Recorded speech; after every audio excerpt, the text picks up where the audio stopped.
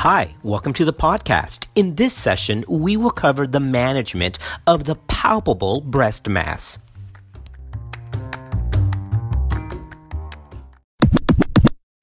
Most benign breast lesions fall into one of three general categories: non-proliferative, proliferative without atypia, sometimes referred to as fibrocystic changes, and the third category is atypical hyperplasia. They may present as a palpable mass or another lesion, a radiographic abnormality, pain, or with nipple discharge.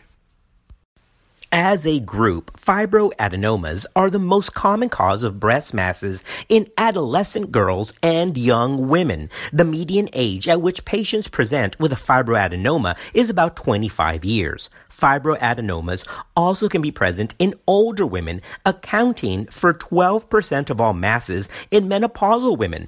The typical fibroadenoma is a small, about 1 to 2 centimeter, firm, well-circumscribed mobile mass composed of a proliferation of epithelial and stromal elements. Fibroadenomas may be difficult to distinguish from breast cysts on physical examination, and they may appear similar on mammography.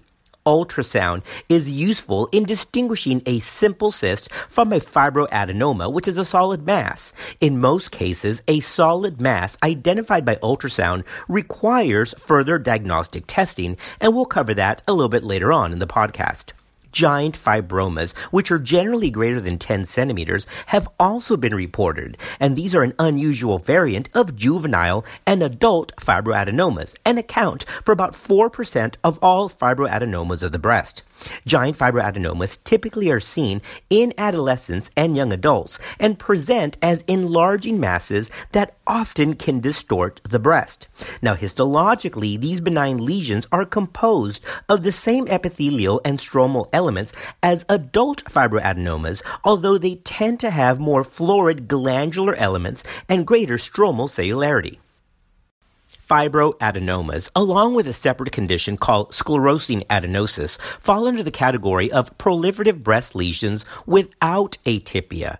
These diagnoses are associated with a small to moderate increased risk of future development of breast cancer, with an aggregate relative risk of about 1.76. So close follow-up and attention to routine screening and mammography guidelines is important, and those should be age-based. Generally, patients with known history of fibroadenomas are scheduled not for just screening mammograms, but for diagnostic mammogram as well as breast ultrasounds for periodic follow-up. We'll cover that in more detail in just a minute.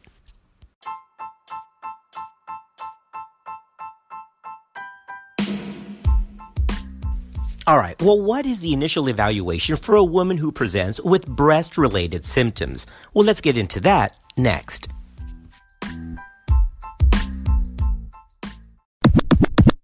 The initial evaluation of a woman with breast-related symptoms should include a detailed review of her history to characterize her symptoms and to identify risk factors for breast cancer. It's also important to perform a detailed and careful clinical breast examination.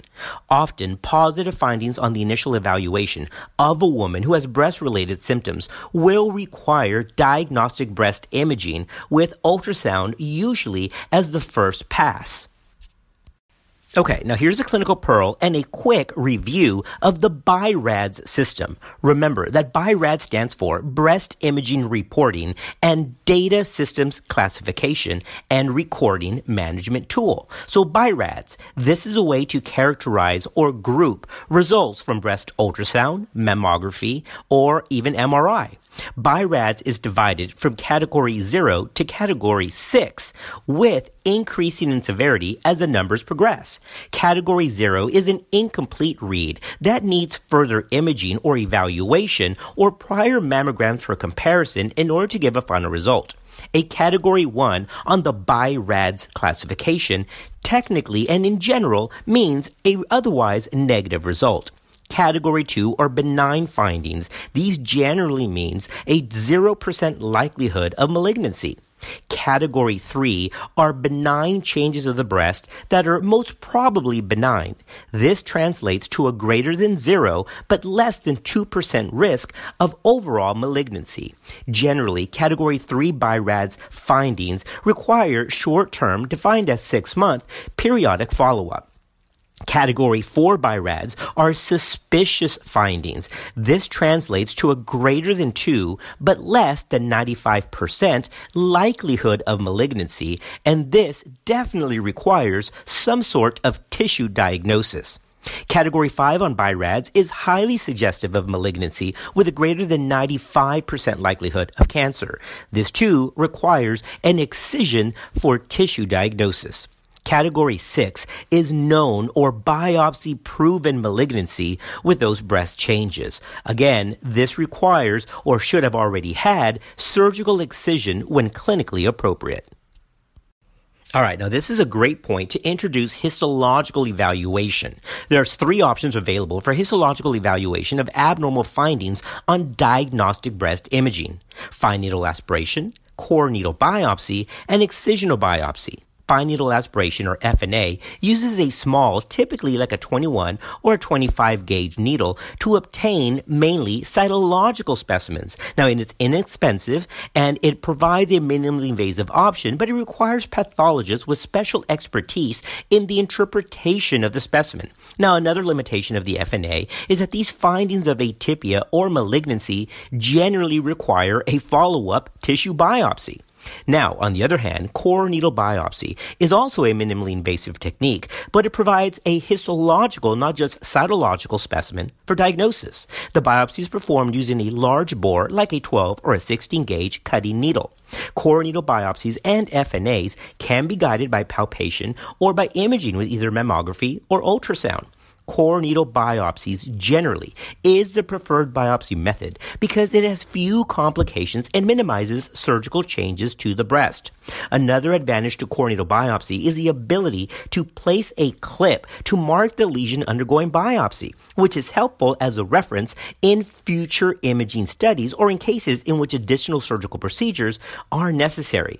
Lastly, excisional biopsy is reserved for specific scenarios, especially those with BI-RADS categories greater than 5 and in those in which cancer is highly suspected.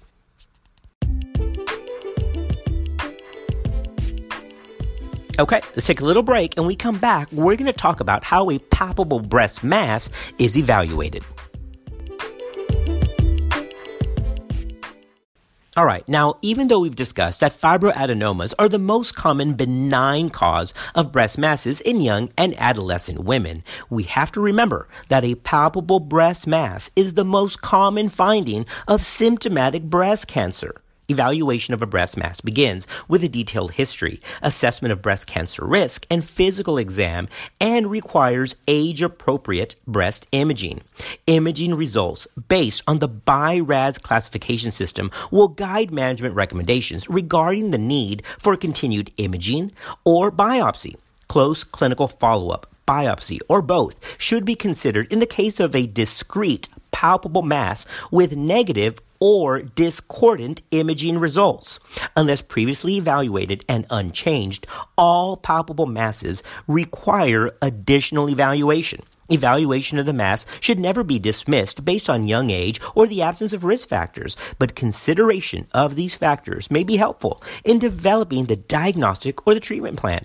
Now, when a woman presents because of a mass, but the patient and physician are unable to identify the mass on exam, a clinical follow-up examination is recommended. Women with dominant masses or concerning areas of thickening or breast asymmetry at the follow-up visit should undergo diagnostic breast imaging with management dependent on the BI-RADS category. Remember that's BI-RADS goes from 0 to 6, which is incomplete, to 6, which is known malignancy.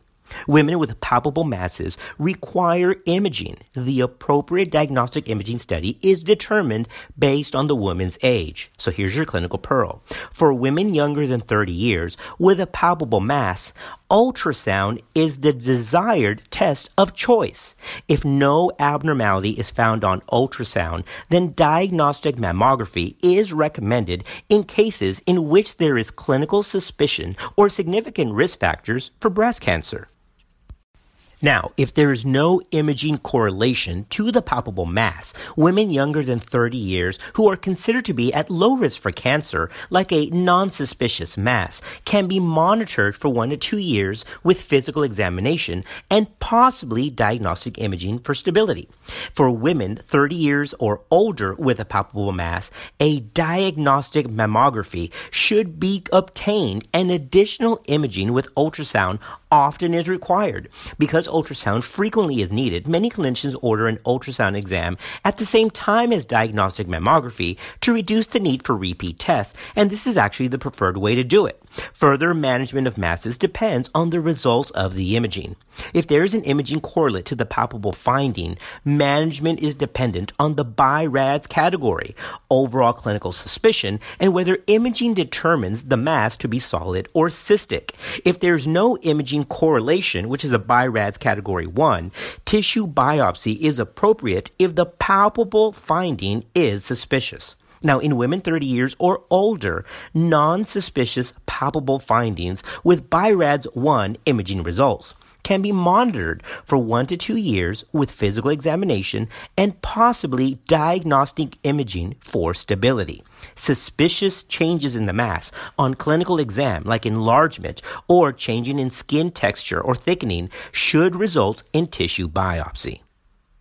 Now, what if the diagnostic imaging tool chosen, either ultrasound or mammography, reveals the palpable breast mass to be solid?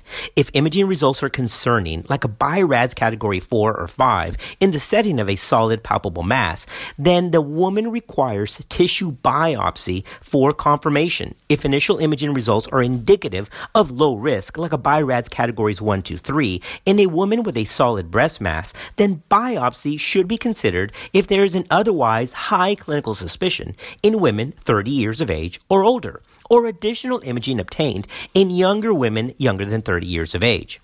Close follow-up for 1 to 2 years with physical exam every 3 to 6 months, with or without diagnostic imaging about every 6 to 12 months, may be an option to ensure stability of a mass that is of low clinical suspicion. A referral to a physician who specializes in the diagnosis and treatment of breast disease can be helpful in these circumstances.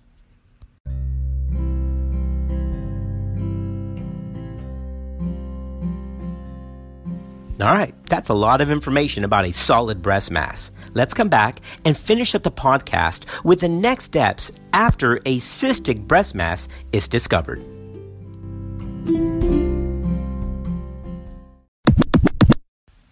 If imaging suggests a simple cyst defined as no internal septations or mural thickening or a BI-RADS category 2, and if the history and exam are also consistent with benign disease, then routine clinical follow-up is recommended.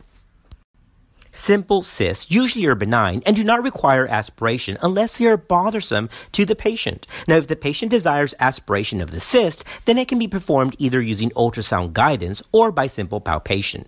If imaging suggests a complicated cyst, that's a non-simple cyst that is round, circumscribed, contains low-level echoes without vascular flow, and it satisfies most but not all criteria for a simple cyst and is BI-RADS category 3, then decisions regarding aspiration or imaging observation for up to 2 years should be made after thorough discussion with the patient based on patient preference and risk factors for ovarian malignancy. Lesions that are BI-RADS 3 correlate with a less than 2% chance of malignancy. If aspiration is performed and the fluid is not bloody and the mass resolves, then the fluid can be discarded. So that's your clinical pearl. If the fluid is bloody or the mass does not resolve completely, then image-guided aspiration, core needle biopsy, or excision of the mass is indicated.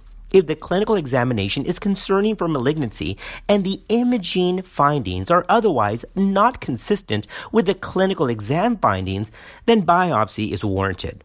complex cysts. Again, those are non-simple cysts with cystic and solid components, or those that have BI-RADS category 4 or 5 imaging findings require biopsy. Once again, not all cysts are the same. They're simple, complex, and then complex cysts with a high BI-RADS category. Those with the higher numbers on the scale require definitive tissue biopsy. All right, so here's our summary. Remember that the management of a palpable breast mass will depend primarily on the patient's risk factors for malignancy and the patient's age. In a palpable breast mass in a woman younger than age 30, remember that clinical suspicion is divided into low suspicion or high. And even in the high clinical suspicion, because she's under 30, the first diagnostic test of choice is ultrasound. Now, in those with a low clinical suspicion, it's okay to observe the mass in those women under 30 for 1 or 2 menstrual cycles, and if it resolves, then routine follow-up as screening is recommended. But if the mass persists, then ultrasound should be done. In those that have no diagnostic abnormality or have a BI-RADS category 1, it's okay to observe for 1 to 2 years to assess stability. But those that have a BI-RADS category 1 with a clinical suspicion that remains high, diagnostic mammography with follow-up can be done even though her age is less than 30. If that initial ultrasound shows a simple cyst, which is a BI-RADS category 2, routine follow-up is recommended without aspiration. But if the ultrasound shows a solid mass, remember, in women under the age of 30, but the BI-RADS is BI-RADS 3, which is probably benign, then again, the decision should be made between the patient and her provider on whether tissue sampling is required. In those that have a solid mass that is suspicious or have a BI-RADS of 4 or 5, tissue biopsy is recommended even though she's under the age of 30. For women with a palpable mass greater than 30 years of age, diagnostic mammography with concomitant ultrasound is the preferred route of evaluation. Those that have a BI-RADS category 1 to 3 are most likely to be benign and can be followed up for 1 to 2 years to assess stability. Now, in those that have a BI-RADS category 4 or 5, once again, that requires tissue biopsy. The determination of when to do tissue biopsy when the BI-RADS is 1 to 3 will depend on the patient's preference, family and personal history, and if the mass is solid, again with BI-RADS category 3 and a low clinical suspicion, tissue biopsy may not be needed. But if there is a tissue concern, again, BI-RADS category 4 or 5, that requires tissue biopsy for definitive diagnosis.